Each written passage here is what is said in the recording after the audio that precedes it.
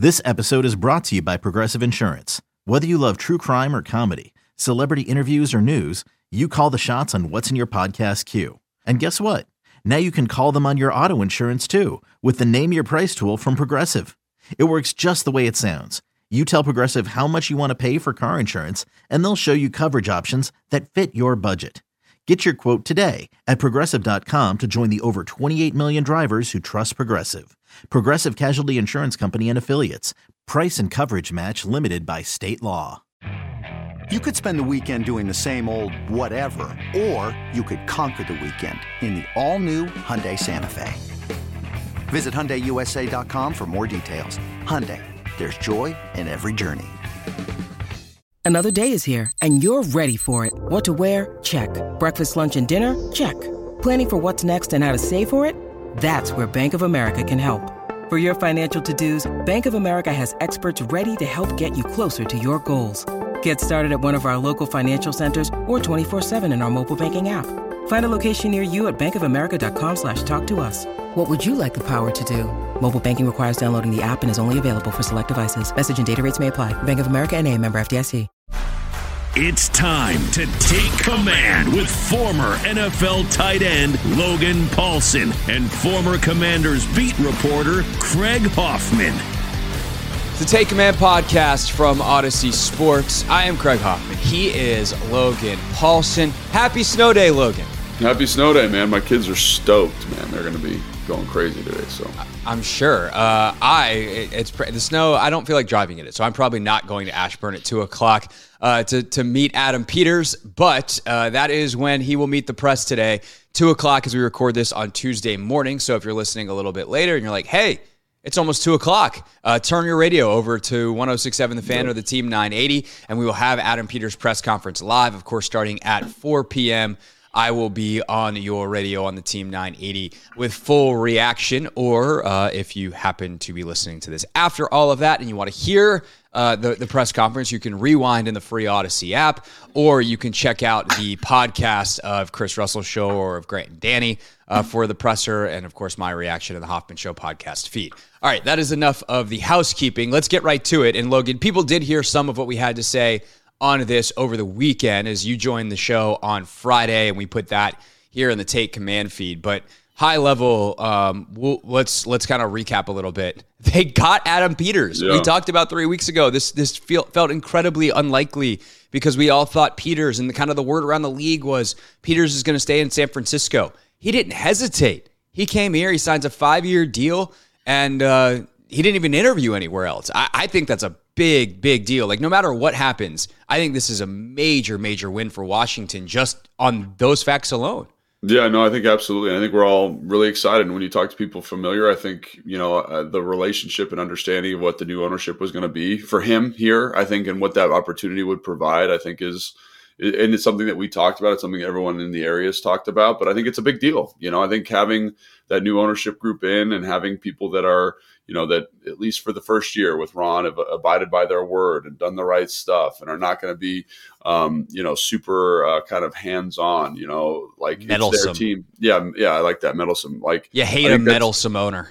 I think that's a big deal. I think that's a huge deal for a guy who's looking to kind of spread his wings and leave a great situation in San Francisco. So obviously, I think we're going to talk about this probably more. He's got a lot of work to do in terms of kind of roster development, roster evaluation, and building this thing back up. But I think it's an exciting opportunity to get him here, a guy that, by all accounts, like literally anybody you talk to has only positive things to say about him in terms of his professionalism, his talent evaluation, like his skill and talent evaluation and his experience. So I think it's a great hire. And obviously, does that mean we're going to, win the Super Bowl next year like Houston or win a playoff game like Houston? No, but I think it's a good foundational piece and again, it's like one of those things where like I'm super process driven, you're super process driven. This is good process, getting a good candidate, getting him in the building, getting him hired, and getting him to move out here from San Fran and leave a winning organization. So I think I'm really excited.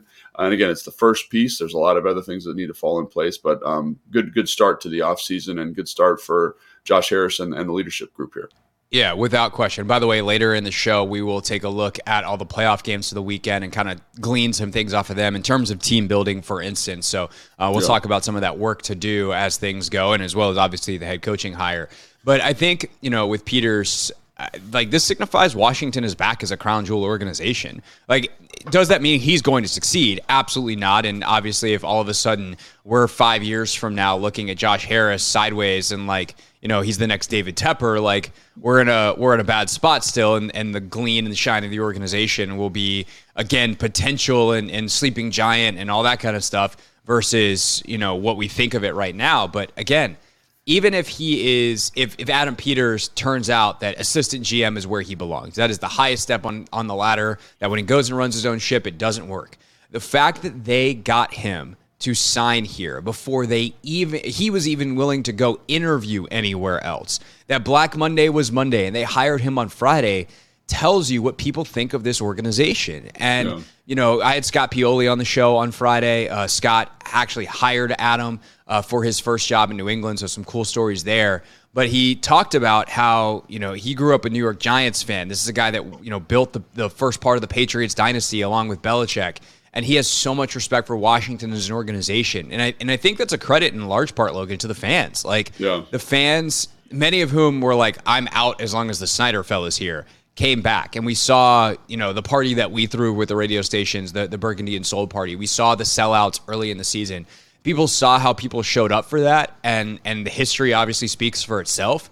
And I think that's part of the appeal. Like, it just is. And, of course, the ownership group itself matters. And if Josh Harris was Josh Harris and had all these partners and went and bought, I don't know, the Carolina Panthers, a team that is barely, actually not even 30 years old yet. It was founded in the early 90s and started play in 95. Would he have left San Francisco for Carolina with the same owners? Maybe. But I think that this, that little bit of prestige, that element of this sleeping giant of a fan base and what DC is as a city, it matters. And I think that, when you look at the Dallas Cowboys, for instance, right, and you watch the games over the weekend, and Tony Romo's the A announcer on one, and Jimmy Johnson's on the pregame show, and Troy Aikman's the A announcer on the other. If you're something with this organization, with Washington, you can be that too. Because also RG's on the Monday night show, and for a long time in the early 2000s, Joe Theismann was the lead analyst on Sunday Night Football, and I think if you're Adam Peters and you're trying to build this thing back up, that if you succeed to the level that you want to, you become an NFL legend. And that's pretty freaking cool and something that will peel you away from a place in San Francisco, or, by the way, it's kind of the same thing.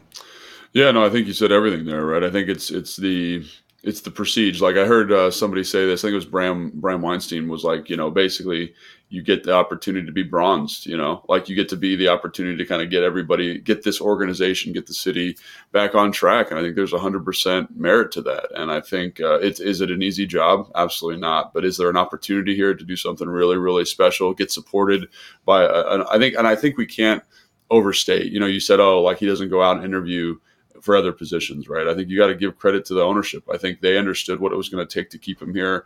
I think financially they understood what it was going to take to keep him here. They made that happen. I think that's all important to understand. And so great job by them, but it's also this job is a big deal, you get kind of a clean slate, and there's very few times where a GM gets a clean slate like that. You have all this cap space, you have all this draft capital, you have the second overall pick. And, usually you're going to jobs where it's I don't have all these resources. I imagine taking the job out in LA right now with the Chargers. They have zero cap space. They're not really picking high in the draft. It's a mess. And I don't, but here, this opportunity, from a logistics standpoint, from an opportunity standpoint, from an ownership standpoint, just seemed like the right fit. And I think that's why, he ultimately does leave San Fran, and the opportunity looks like a good one, But again, I think it's important to just acknowledge Josh Harris and that group's commitment to understanding who they were dealing with and making sure he was in the building. Yeah, can you imagine if you were a house flipper and you had to spend $6.1 billion on a house, and then you had to pay all the money to actually renovate it? Because that's kind of what Josh Harris is doing. But right. It's a good reminder that while Josh Harris obviously spent a lot of money on all of this, this ownership group is worth $50 billion. And that makes it a lot easier to pay Adam Peters and pay the head coach and pay their staffs. Money's not going to be an issue here, even though they just spent $6.1 billion on the team. because it is Magic Johnson and Mitchell Rales and Josh Harris predominantly, there's all those limited partners that they can pull cash from if they want to. And that becomes really important because a lot of those folks are like, worth over $10 billion and just bought a tiny piece. But it's like, hey, we need whatever million a year to get Adam Peters. And someone's like, okay, I'll go search my couch cushions. Must be nice. On the football side of it, I think what I really love about Peters is like he helped build the San Francisco team, helped build the Denver team before that, the New England team before that, kind of the best teams of the last 25 years he's been a part of. Denver went to obviously 2 Super Bowls with Peyton, and that was a big part of it. But that was a good team. Like that was a great roster. Yeah. That New England roster, that he helped build. Obviously, he was a much smaller part of that, way down the ladder at the time. But he helps find some of the guys that helped them go into that 2007 season, right? That they're the best team in the league, and they actually don't win the Super Bowl because they get upset by the Giants. And then obviously he's a huge part of the San Francisco. But there's a toughness to all of those teams. Even the Denver teams, like we remember them as the Peyton Manning Super Bowl teams, but there was a toughness to those teams and how they played. That is exactly, I think, what you and I have been talking about the past couple of weeks of what's been lacking here, and also what wins currently and forever in the NFL, despite how the league has changed schematically or pass run, emphasis on this, emphasis on that. That toughness always is the through line, and he's built tough teams before, and I think that's really exciting. Yeah, and I think we'll talk about this more when we review the playoff games like we just discussed. Like I think there's so many qualities that those really good teams have. Like they're tough, guys love football, they've found really talented pieces. And the other thing is they seem to be really interwoven with the coach's vision of what the expectation is for the team. And so I think that's something that, again, like it's going to be tough. And I think, everyone's like, well, what's he going to do with the second overall pick? What's he going to do in free agency? I think that conversation, based on what people have said about him, is not going to start in earnest until the head coach gets here, because you got to understand what the coach's vision is and if that aligns and how you kind of supplement and find pieces to fit that. So I think that's going to be a huge part of the team process. But yeah, like the toughness in San Fran, especially this year, it's almost like they've flipped a gear. They're like, man, maybe that's the addition of Christian McCaffrey. I don't know, but like this commitment to running the football, playing violent defensively. Talk about what the Denver Broncos were. I mean, offensively, they were pretty flash. They had a lot of explosive plays, but defensively, they were awesome in terms of being a physical, tough, downhill tackling group. And again, like that fits the vision of that team at the time. And so, but even offensively, like Demaryius Thomas was a big, tough son of a gun. Like Emmanuel Sanders, like as a tough slot receiver, like that's what I think of when I think of a guy like Emmanuel Sanders, who was a part of that team. Julius Thomas, their tight end, like. There was, again, it's not like the physical brute toughness that they had defensively, but there was still a toughness mentally and kind of approach-wise to them that I think was pretty present. And I guess that what I'm saying is I think offensively that's more reflective of Peyton Manning. Manning at the time in terms of his offensive vision. But again, like they've found the pieces, right, to make that all work together. And you got to get the right personalities. You got to get the right people in there. And I think that's ultimately like what you're looking at. Like I think Houston this year is such a fascinating case study, and we'll talk about that more later. But again, finding tough pieces, finding young pieces, developing young pieces. And when you look at all of those teams, there's a lot of talent developed in-house. Like I look at San Fran, you got George Kittle, and George Kittle was going to be good from day one. Like I was there with him his rookie year, and I was super impressed the second he stepped on the practice field, just like this dude's got it. But for how good he got, like how the development that they saw there, Brandon Ayuk's development there, Deebo Samuel's development there, some of those young offensive linemen, the defensive line, the linebackers, Fred Warner's development, like you're getting the right pieces, but then also having the ecosystem to develop those players. And I think that's why like GM's a really important hire, right? That talent evaluation is so critical, but making sure that fits in a structure where those guys are going to develop is pretty outstanding. So again, like it's so early with Adam Peters and all what he's going to do. But like, I think the next big step is the one I'm kind of he's probably going to talk about today at the press conference is the coach and what he's looking for and the vision for that. So. In the NFL, how much of player development is on the GM front office and how much is on the coaches? Like how much of it is structural? Because I've looked at this more in the NBA, but it's something that I've definitely thought of more recently in the NFL, and I don't feel like I really know the answer. I also feel like it probably changes organization to an extent, but like in the good ones, how much of that is the head coach structuring practice a certain way that young guys get reps or whatever versus kind of it coming down from on high that like this is a priority and here are the pieces in place and the resources to make sure that we actually develop our young talent? That's a great question. In terms of like who's making that assertion, making that assessment. Like when I was in Atlanta, for example, something I always associated with Dan Quinn was like we had like a youth period at the end of practice where if you wanted to stay, they would go through like team run script or 7-on-7 script, and they would throw the football around a little bit and get everybody who wasn't playing for the weekend reps in the offense. And I think and the coaches would stay out and they would coach those guys. And, maybe that was the GM's prerogative at the time. Scott Pioli was on that staff, and like, that's something I know Belichick does a lot of, or he's kind of notorious for doing. But again, I don't know. And I think whatever it is, I think having a coach that understands the importance of talent development, but also I do think that's a great point. I never even thought about it, that the GM could be like, hey man, let's make sure player X is coming along the way we want him to come along. I think is an extremely valid point, and I think in San Fran, for example, that to me is Kyle, that youth development is Kyle because of Kyle's attention to detail. But I also think it's just good, sound football process. And I think in this Adam Peters led football organization, I can't imagine it not being a huge part of his vision in terms of hiring the coach. Getting someone that understands how important that is going to be paramount. Because again, look at all the teams in the playoffs right now, like Detroit Lions, the Green Bay Packers, even the LA Rams to a certain extent.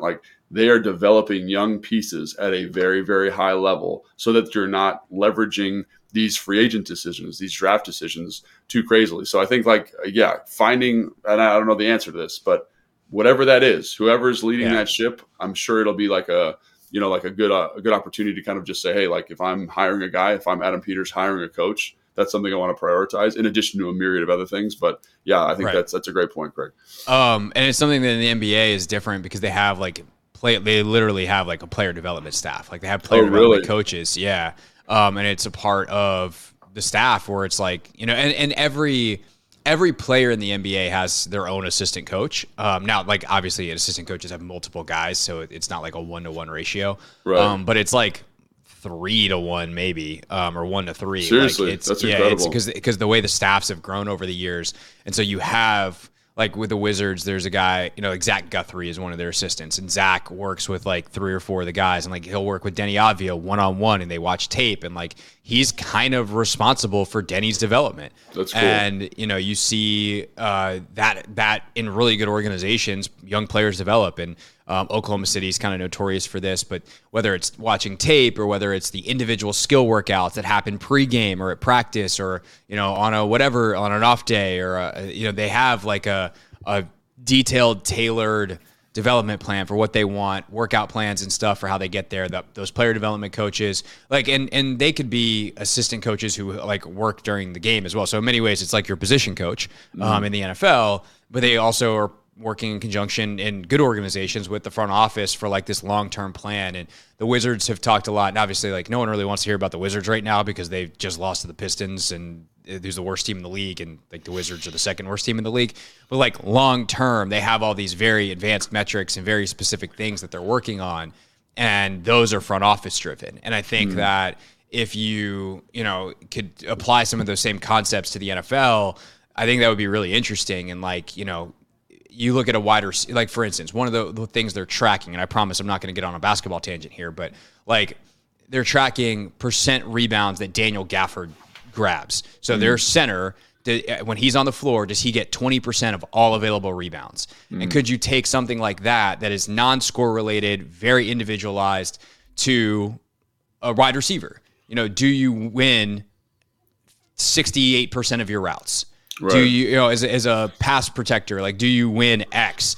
And do you have a plan to make sure that the individual skill development is there? And it's hard because in the NFL, there's 53 plus practice squad, 90 in the off season when most of the year happens, by the way, versus 12 to 18 of an NBA roster with G League guys, two-way guys, whatever. So yeah, it's just, I'd be fascinated to talk to a coach or a GM about that in great detail, because I think the level of detail is certainly not as high in the NFL, but it's not because they're dropping the ball. It's because it's so much harder with 90 guys versus 18. Yeah, and like when you're talking to people at the combine, scouts, GM, front office people, like they do use those metrics in their evaluation. But I think it's interesting, kind of a compelling thought. Like, could you find coaches that are good at saying, hey, like we really value separation rate for receivers. Like that's a thing we want to like really pursue in terms of talent evaluation. But is there anybody that can develop those skill sets here, right? Develop those opportunities here. And like, talking with previous staffs that have been here, previous staffs I've been on, like they do have interesting kind of more traditional development process. Like, like when people say, oh, let's get the guy to play special teams. There's something to that. You're kind of building a toughness, a mentality when the guy plays teams and then transitions to something more. But could you do something more specific, right? We mentioned like the post-practice stuff. And again, like you're just running through practice. You're coaching the offense, right? But what if I said, hey man, we got this young guy, he's 6'5", 240. We want him to see if we can kind of develop him as that F tight end. What are some specific things we can track with regards to that individual? And again, I'm sure there are some teams that do variations of that, but I don't think anything as specific as that. And that's really cool to hear the basketball thing. And I think like that, I think that's something that definitely could be implemented, not maybe at the scale you're talking about in the NBA, but kind of more like, hey man, like this is our practice review. And instead of saying, oh, this guy ran the wrong route, it's like his separation percentage was X today. And we're really fired up about that. We got to keep that going in terms of encouraging that skill set. So potentially, yeah, for sure. Yeah. Definitely would be interesting. But I also think, to your point, like some of that just comes from the coaches themselves making sure that they coach the young guys as hard as they coach the guys who start. Because NFL coaches are right here, right? Like they're what's right in front of me. How can we win today? And if you're Kyle Shanahan and you're so detail oriented that when you have your youth period, you're just as locked in as when, just as locked in as when you have your starters out there, then that's going to obviously help develop players as well.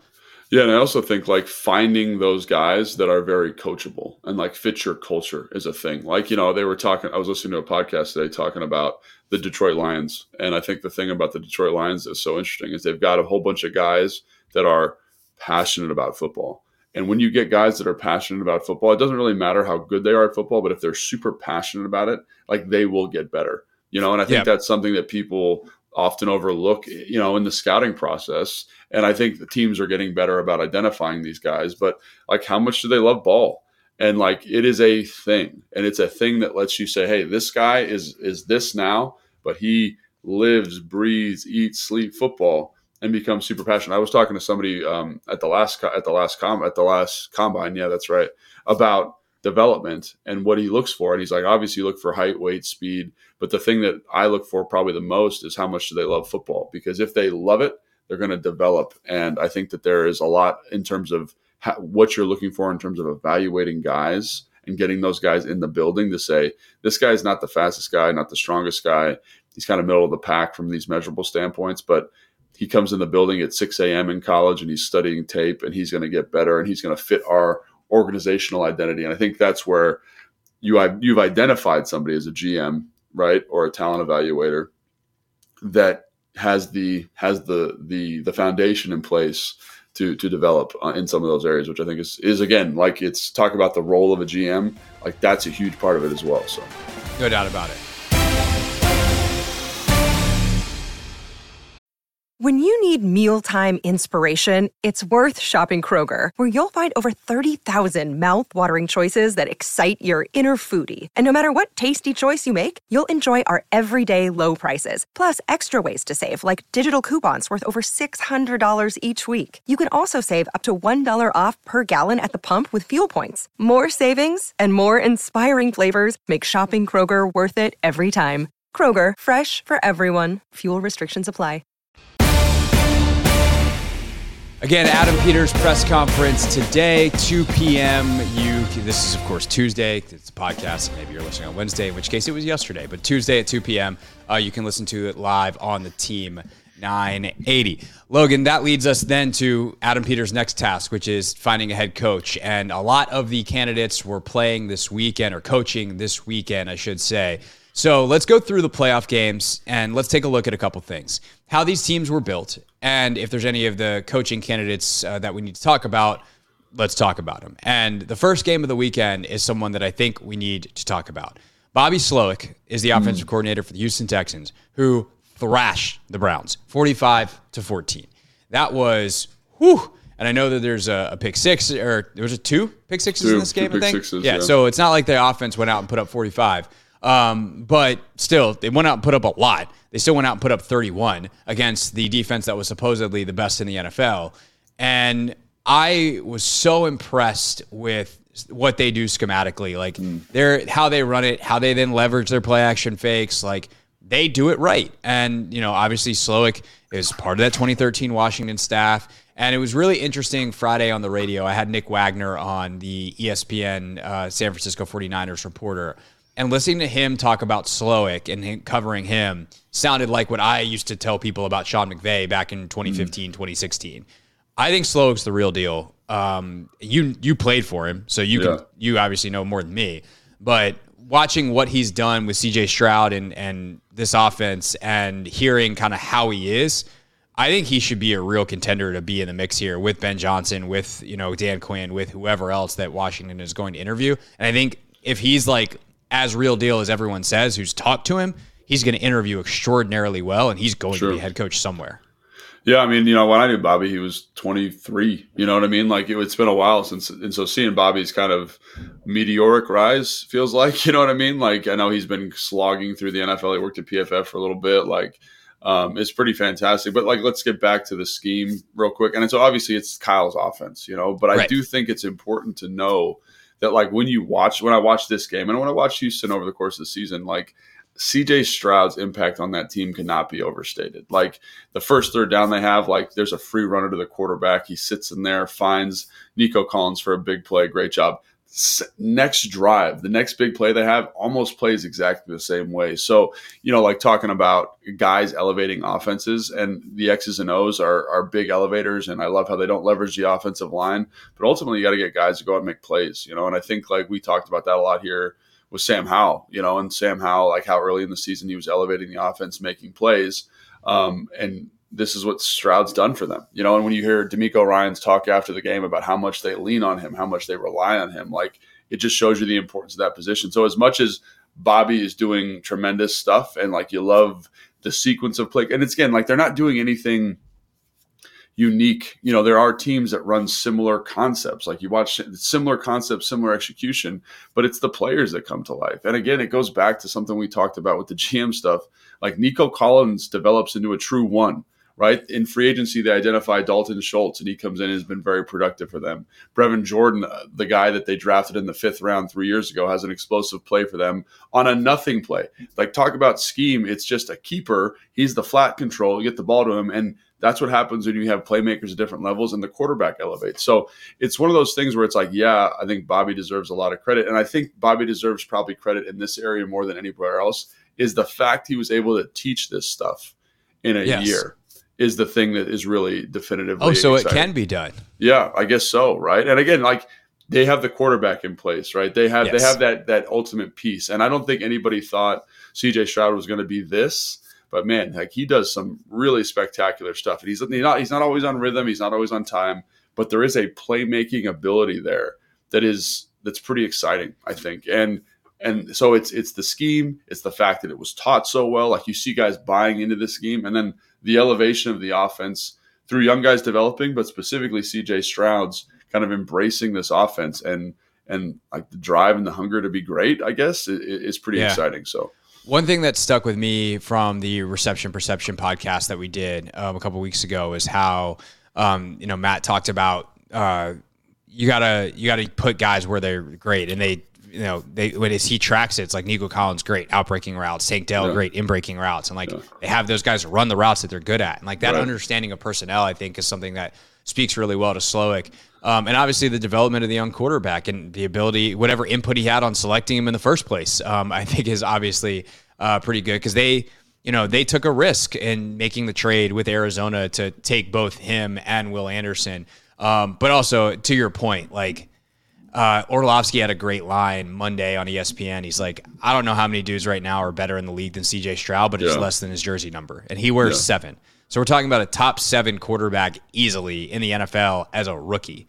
That matters a lot. But, it's about, to me, the thing that I've thought about a lot too recently with like Belichick and Brady, for instance, as Belichick's career, comes, or at least his run in New England comes to an end. We'll see if his career comes to an end. But like, it's so important for a coach and a quarterback to find their muse. Like the idea that like a quarterback or a coach is just great no matter what is like, there are guys that are, right? Like Peyton Manning was going to be great pretty much wherever he went. Like he was just one of the most special prospects to ever play in the 105-year history of the league. 6'6", got a huge arm, the smartest guy to ever strap it up, right? But he finds like a great muse for this back half of his career in Denver with Adam Gase. Yeah. And Gase actually can't really work with anybody else, but that doesn't mean he wasn't good with Peyton. Right. Belichick and Brady, I think, were perfect for each other. I don't think either man is nearly as successful without the other. Would they both have won? Maybe. They're both great, but they were perfect together because they complemented each other so well. And I think that's what we're going to find out over these next couple of years, where like Slowick and Stroud, the perfect muses for each other. Are they both like just dudes at their jobs? And I'm pretty sure Stroud's a dude and he's going to be just fine with whatever offensive coordinator, especially because I think D'Amico's going to be smart enough to find someone else off the Kyle tree and try to keep some continuity there when he loses Slowick as a head coach. But I think what we're going to find out is like, can Slowick do it without Stroud? And obviously a head coach is a different job than an offensive coordinator anyway, so there's that. But that idea of like, is it the perfect fit, or are they both independently just phenomenal? Yeah, and I think that's a great question. And again, like, you got to give Slowick some credit, like, for getting it installed. And, they don't leverage him a ton. Like, they lean on him a lot, but they do a good job of saying, hey, we've run 3 keepers. Now we're going to run Jolt, right? We're going to run Dalton Schultz on that, looks like a corner. Then he runs the post. Easy throw. Protection's easy for the O-line. Great time to call that play. We're in kind of that high strike zone area. Great job, And I think like that's the thing. And like they've done a good job of manufacturing big explosive plays. And that is a huge element to what they're doing really well. And that's schematic. That's an offensive identity thing, and they run 40, I think they ran 45 offensive plays. And, like they find all these explosives. They run the ball relatively effectively. Like there's something to that, right? There's something to saying, hey man, we need you to be great on 20% of these offensive plays. And he does. And he did a great job of that. And to Slowick's credit too, like he realizes how special Stroud is. And so there's one play and maybe it is Jolt, but there's one play that I remember one of the analysts talking about where it's kind of a play action, and typically they have the guy, so like play action, you boot out to the right, and typically you have the tight end run or the slot receiver run a corner. It's the play. We're talking about the same play. Yeah. Yeah, instead, because and the reason is because you want to have the receiver run to the side where the quarterback is, because it's a shorter and thus easier throw. Well, they know Stroud's got arm strength for days, so they haven't run a corner post. The safeties always jump the corner, and then all of a sudden, he's going back to the post, and Stroud has the arm strength to get it over the top. That's design. That's understanding your playmakers. That's understanding that if Case Keenum's got to get in the game, you're probably not calling that, but you can call it for CJ Stroud when your starter's in. So there's little things like that in terms of using your personnel that I think Slowick already shows obviously a great feel for, and that's a heck of a job by Houston. And no matter what happens to them next weekend, because they're going into Baltimore, and good luck with that. It's gonna be tough. Good luck with that. But they've already had so far and away a better season than anyone anticipated, maybe even including them. But if not, anybody but them thought. Dolphins and Chiefs. I feel so bad for the Dolphins because they are just going to get trashed by national media, and it's already started. They're soft. Miami can't go in the cold. They fell apart in December again. And it's like they did fall apart, literally. They are so banged up. Like, this is not the same team that it was in October, November. And to pretend otherwise is to be disingenuous to me. And I don't know how much more I take out of this game than that. Like, the Dolphins are understaffed by a lot. Yeah. Yeah, I heard a crazy statistic, and it was, what was it? It was 3-5, which is Drew Brees' road record, right, in the playoffs, and then it was 2-5, which is Peyton Manning's road record in the playoffs, right? And those are precision timing offenses led by both those guys, and that's what you want, right? You want offenses that are led in a very high level way by the best player on the field. Miami is a precision timing offense, and so I think the takeaway I have after watching that game is you don't want to play road games in the playoffs. And they had an opportunity playing the Bills the last game of the season to kind of make sure that they were in a position to play that game at home, because that's where they're built to play. They want to play in a warm environment, and there's nothing wrong with that. Like that team structure where I just mentioned two players who are Hall of Fame caliber players that were not good on the road in their whole playoff career. One of the best quarterbacks they played ever. Yeah, they played in domes. I guess Peyton in Denver, but yeah. But you know what I'm saying? Like that, and I think there's something to that. Like when you are a precision timing offense with a quarterback who doesn't have a cannon for an arm, which is a lot of quarterbacks in the NFL, this is going to be the result. I also think, you get so much from that Miami offense, elevation in terms of scheme and the run game. Sometimes I think after watching that Detroit game, sometimes you just got to line up, put your mouthpiece in and be like, hey, we're going to beat you.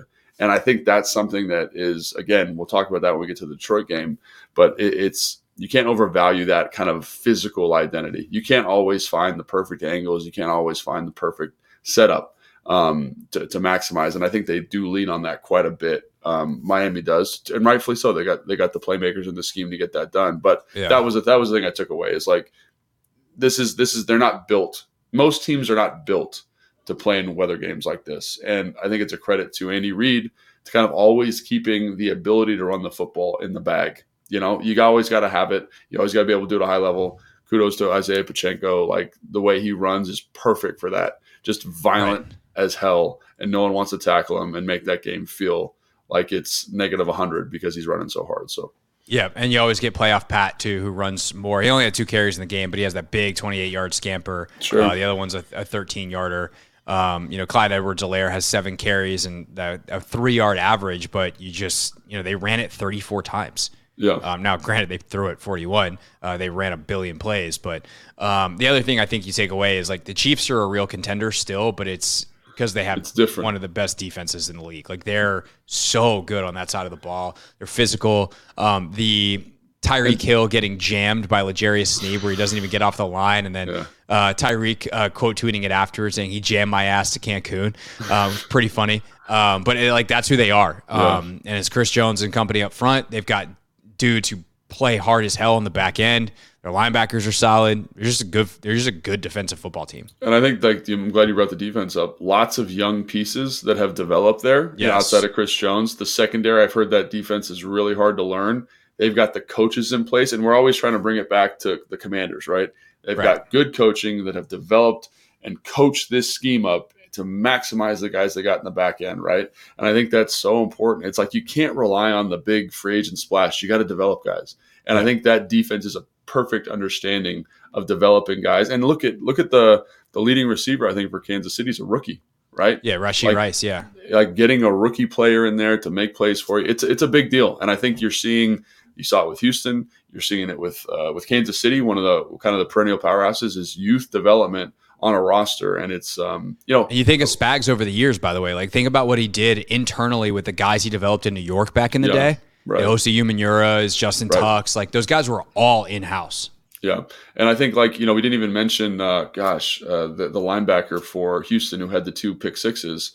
Like he was a developmental linebacker that has now developed and he's making a ton of plays for you. So it shows you just how important, if you want to make a playoff contending team, it's not just talent acquisition, it's talent development and then teaching that talent how to execute in that scheme, which I think is Kansas City's defense is the perfect model for that.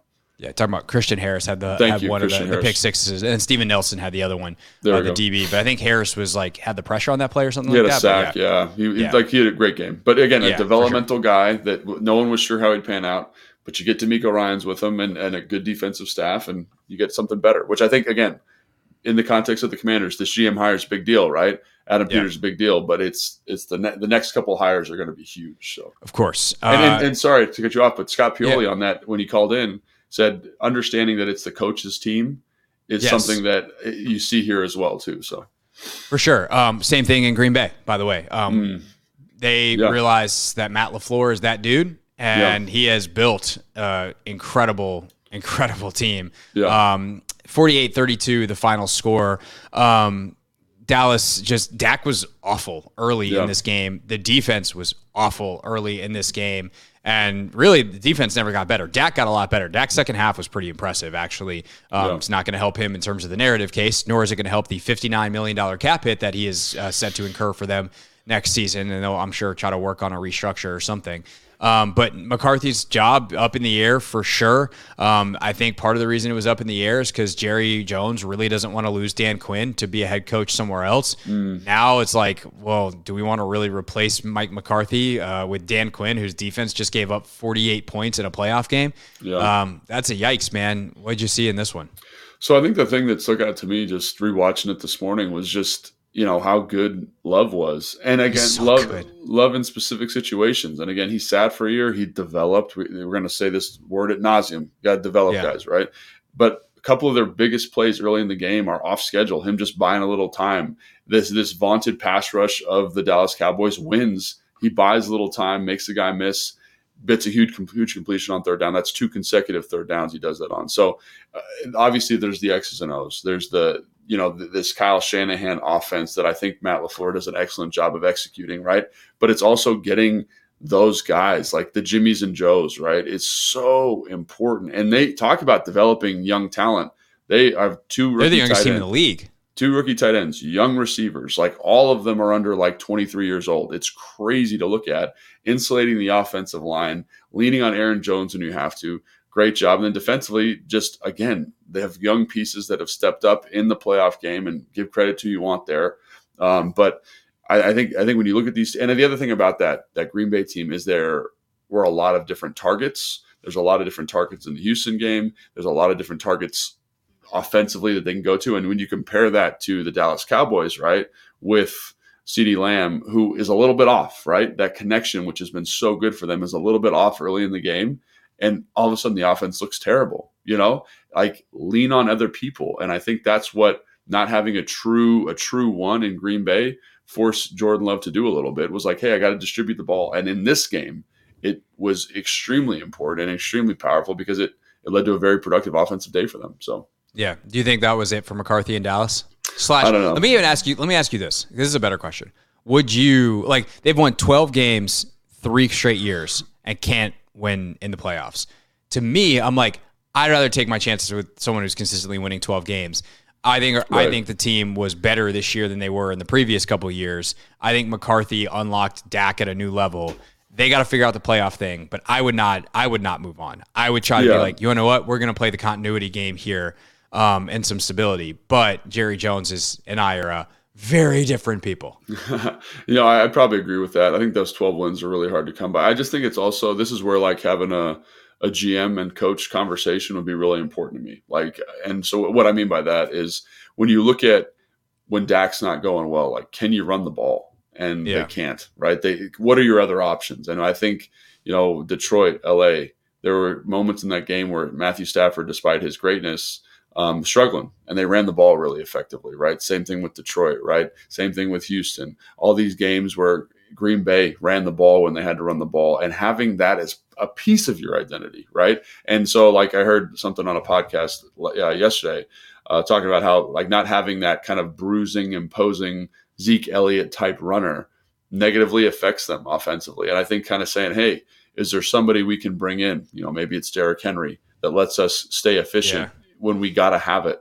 It's a conversation that, again, the GM and the coach have to have and say, this is an area where we're weak.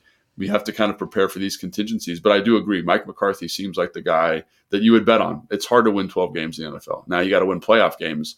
But I think this is a personnel, Jimmy's and Joe's talent development situation, again, for them, where they don't have anybody outside of CeeDee Lamb. Really, they have people on the roster, but no one that Dak felt comfortable going to. Obviously, Ferguson late in that game. But I think that's something I would look at is what are some other ways we can win football games if Dak's not playing at an MVP caliber level? Right. I do think though, if they do move on, Belichick becomes real interesting there. That is one of the fits where I'm actually no, that'd be a good idea. Yeah. Because the roster is built. Obviously that's been the problem for Belichick the last couple of years. Hey, Rob Bradford here. I have set out on a mission with my good friends at FanDuel to prove what I have known for some time. Baseball isn't boring. Now I have a daily podcast to prove it with some of the most notable people in the baseball world, screaming baseball isn't boring from the mountaintops, or at least agreeing to come on our show. Players, managers, GMs, and yes, even the commissioner of baseball, Rob Manfred. It has been a constant wave of baseball's most powerful voices. So join the revolution. Subscribe and soak in Baseball Isn't Boring. Listen on your Odyssey app or wherever you get your podcast. You'll be glad you did. All right, Rams-Lions. This is probably game of the weekend. This one was phenomenal football game. Super stressful. But the Lions, I mean, really this comes down to the Lions converted in the red zone. The Rams didn't. That's the football game. No, 100%. And defensively, they stood up when they had to. But you see that red zone execution, like a lot of that is real. And this is red. Like I think offensive coordinating matters in the red zone more than anywhere else on the field, because you have to create in a way that you can just kind of rely on the space and guys to win in other areas of the field. And Ben Johnson put on a clinic down there in the red zone in 24-23. They ultimately get it done. I totally agree. I think, that's the main point of the game. But I think you just see, Ben Johnson, obviously a guy on the candidate list here, or at least been reported on the candidate list here. And I think the thing I took away from that game, from his perspective, is, man, that roster, that offense is good. Man, that offense has a lot of pieces. Offensive line, they're excellent. Running back, excellent. Receivers, some guys have come along, and I think that is the scheme elevation. But Sam Laporta, excellent, right? Amon-Ra St. Brown, just excellent, and I think like that, when you're building a team like Detroit, and obviously Dan Campbell and the GM there worked really hard on that. Yeah, like Brad Holmes, shout out to him. I don't care how good of a coach you are, you got to get the talent in place. And I think, to your point, like Johnson deserves a ton of credit. Dan Quinn deserves a ton of credit. Dan Campbell, deserves a ton of credit. Like, they're in the low red. It's 4th and 1. They throw a pass to Sam Laporta for a touchdown in a man that situation. Play is so cool. Like, they find a way with motion or with like a little shift in personnel to get a guy who has no business being in coverage on Sam Laporta. Yeah, and it's easy. Yeah, and it's stealing. And I think like it's part of, again, like your identity and playing against expectations. Like, I think everybody expects them to run the football down there. And they're like, nope, we're going to shift to this. We're going to get in a bunch with our tight ends who, again, great job in talent acquisition, finding guys that can win in one-on-one situations at a high level. And that you find good matchups that way. And again, that's talent, that's coaching, that's getting that dude who is an excellent football player in Sam Laporta. So, and I even think about Gibbs. Like, we can't like leave this game and not talk about Gibbs. Like, there's a couple of checkdowns in this game where it's a 5-yard nothing play. He turns it into an 18-yard, 15-yard explosive first down, keeping the offense on schedule. And so, like, while that decision was much maligned, like, he's a good football player that elevates that offense. But they knew what they wanted. And I think that's like, they knew what they needed. And I think that's the overall takeaway when we talk about Peters and the next head coach, and like what Pioli said to me last week in terms of, do you have that fit and that understanding between front office and talent acquisition and coach, is like, do you know what you need? They needed that player. They needed Jahmyr Gibbs. And they went out and got him. They knew they needed Sam Laporta. They went out and got him. They're not just like, who's the best player available on Mel Kiper's board or on our own board. It's like, we're building a board to make sure that we get the dudes that we want. And we've got these things in place, and we need this other thing. But it's for them, the thing that I think is common with a lot of these teams is like they started on the O-line. They have at least, I feel like a lot of these teams also have like at least one elite offensive lineman, and that helps the rest of your guys a lot. Like, there's Laramie Tunsil in Houston, played great. Penei Sewell in Detroit. Like, if you can have one, it makes the other four's job a lot easier. I mean, that was for years here. Like, I really don't know how great, like, obviously Sheriff was great. Morgan, when he was healthy, was really good. But like, having Trent as the anchor on that left side, it made everyone else's job so much easier. And I think that is something that we're going to do like a How They Built It podcast, kind of, if you will. NPR, don't come after us for the trademark on the How They Built It. But like How They Built It Contender Edition next week when we're down to 4 teams. And I wonder how many of those teams wind up with that. Like, they have one all-pro level offensive lineman who makes everyone else's job way easier. Yeah, no, I think that's a great idea, because I think like when you look at Houston's O-line, it's not like, oh my gosh, they've got 5 murderers. They've got Laramie Tunsil, who's maybe the best pass protecting left tackle in football. I'm not the best tackle, but he's very good at that one thing. He takes Myles Garrett out of the game. with an excellent performance and deserves so much credit. But it helps those other guys kind of settle in, find good matchups. You get a bunch of double teams over there, which is awesome. So, yeah, man. And I think, Sean McVay, ton of credit. And you talk about talent acquisition and identifying guys. Like, I'm sure everyone's seen that thing about Puka Nacua, right? Yeah, that was incredible. The video. Where it's like his vision for that player was so strong. And now he probably didn't think he's going to, break all these rookie records. But right. Like, and, again, like I was listening to something the other day where it's like the reason you get excited if you're the Commanders about Adam Peters is he's worked with Kyle, who has a very clear vision of what he wants and what he needs for an offense. And you see that also with Sean, right? And all of the people that come off of his tree, he's got a very clear vision of the type of skill set that he wants and is valuable in that system. And then now you, as the talent evaluator, can go out and say, I think this guy does it the best. Player X, who's going to be a 4th round pick, does it the best. Let's target that guy in that round and make sure we make that happen for our head coach. So I think that's where again, like with Kyle, Puka Nacua, or not Puka Nacua, Deebo Samuel, Brandon Ayuk, guys.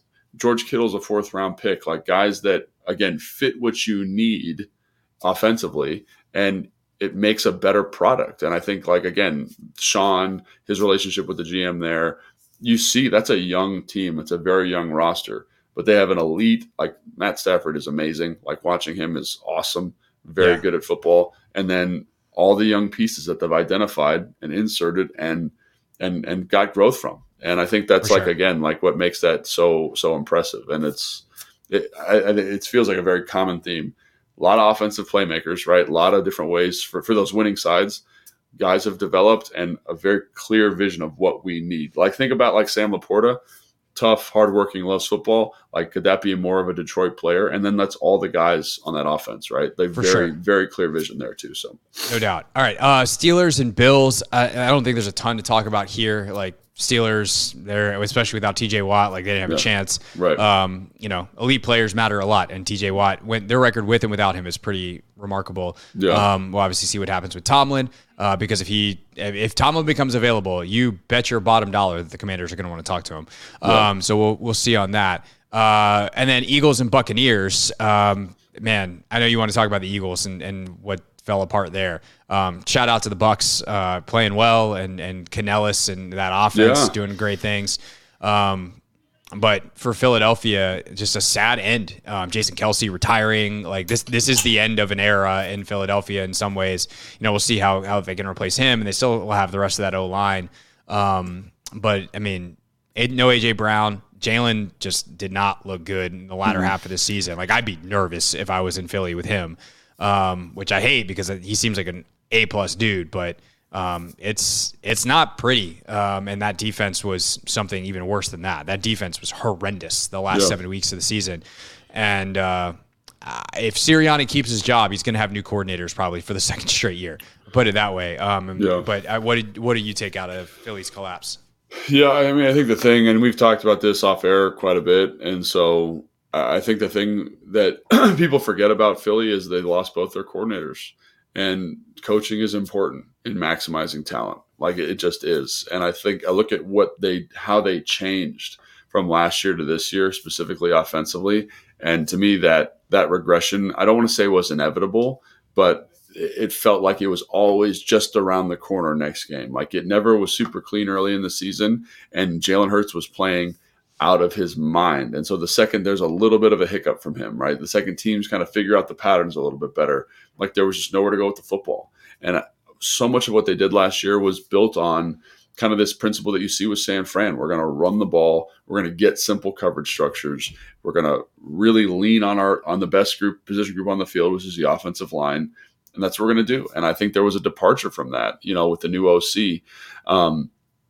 And Gannon, I think his departure is significant. Like that defense was never super dynamic, right? They were very kind of solid and straightforward, but obviously he was coaching it at a very high level to maximize those guys. So, it's looking at it from a Commander's perspective, it just shows you like you can have all the talent in the world, but if you don't have the coaches that are putting those guys in the right situations to be successful and continuing to foster that growth from those players, you're going to see a pretty heavy duty regression. And there are very few players that are scheme proof, that are coaching proof.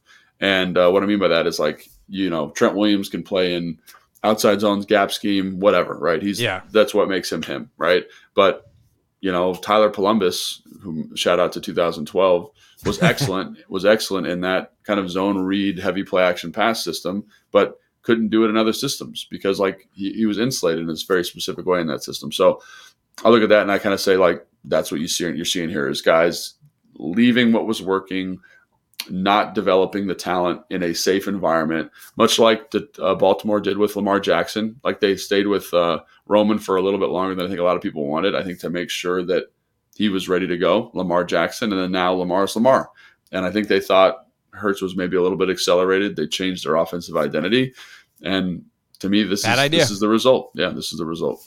Yeah. I just stick with what works. Don't overthink it. That's where football coaches get themselves in trouble all the time. And certainly this is an example of that. And we'll see just how much trouble. You could wind up, depending on what happens in Pittsburgh, Dallas, Philly, you could wind up with as many job openings basically from playoff teams as you did in the immediate aftermath of the season. I guess some of them stacked up eventually, and obviously there's ultimately 8 with some of the ones that opened during the season as well. But you could have a ton of openings, so we'll see with how that goes. And obviously that's a big deal for Washington because that's going to affect the market of where these top guys want to go. But right now, Washington, I think, is the best job available, and we'll see if that is true by this afternoon when some of the owners in some of these places or whatever Tomlin wants to do,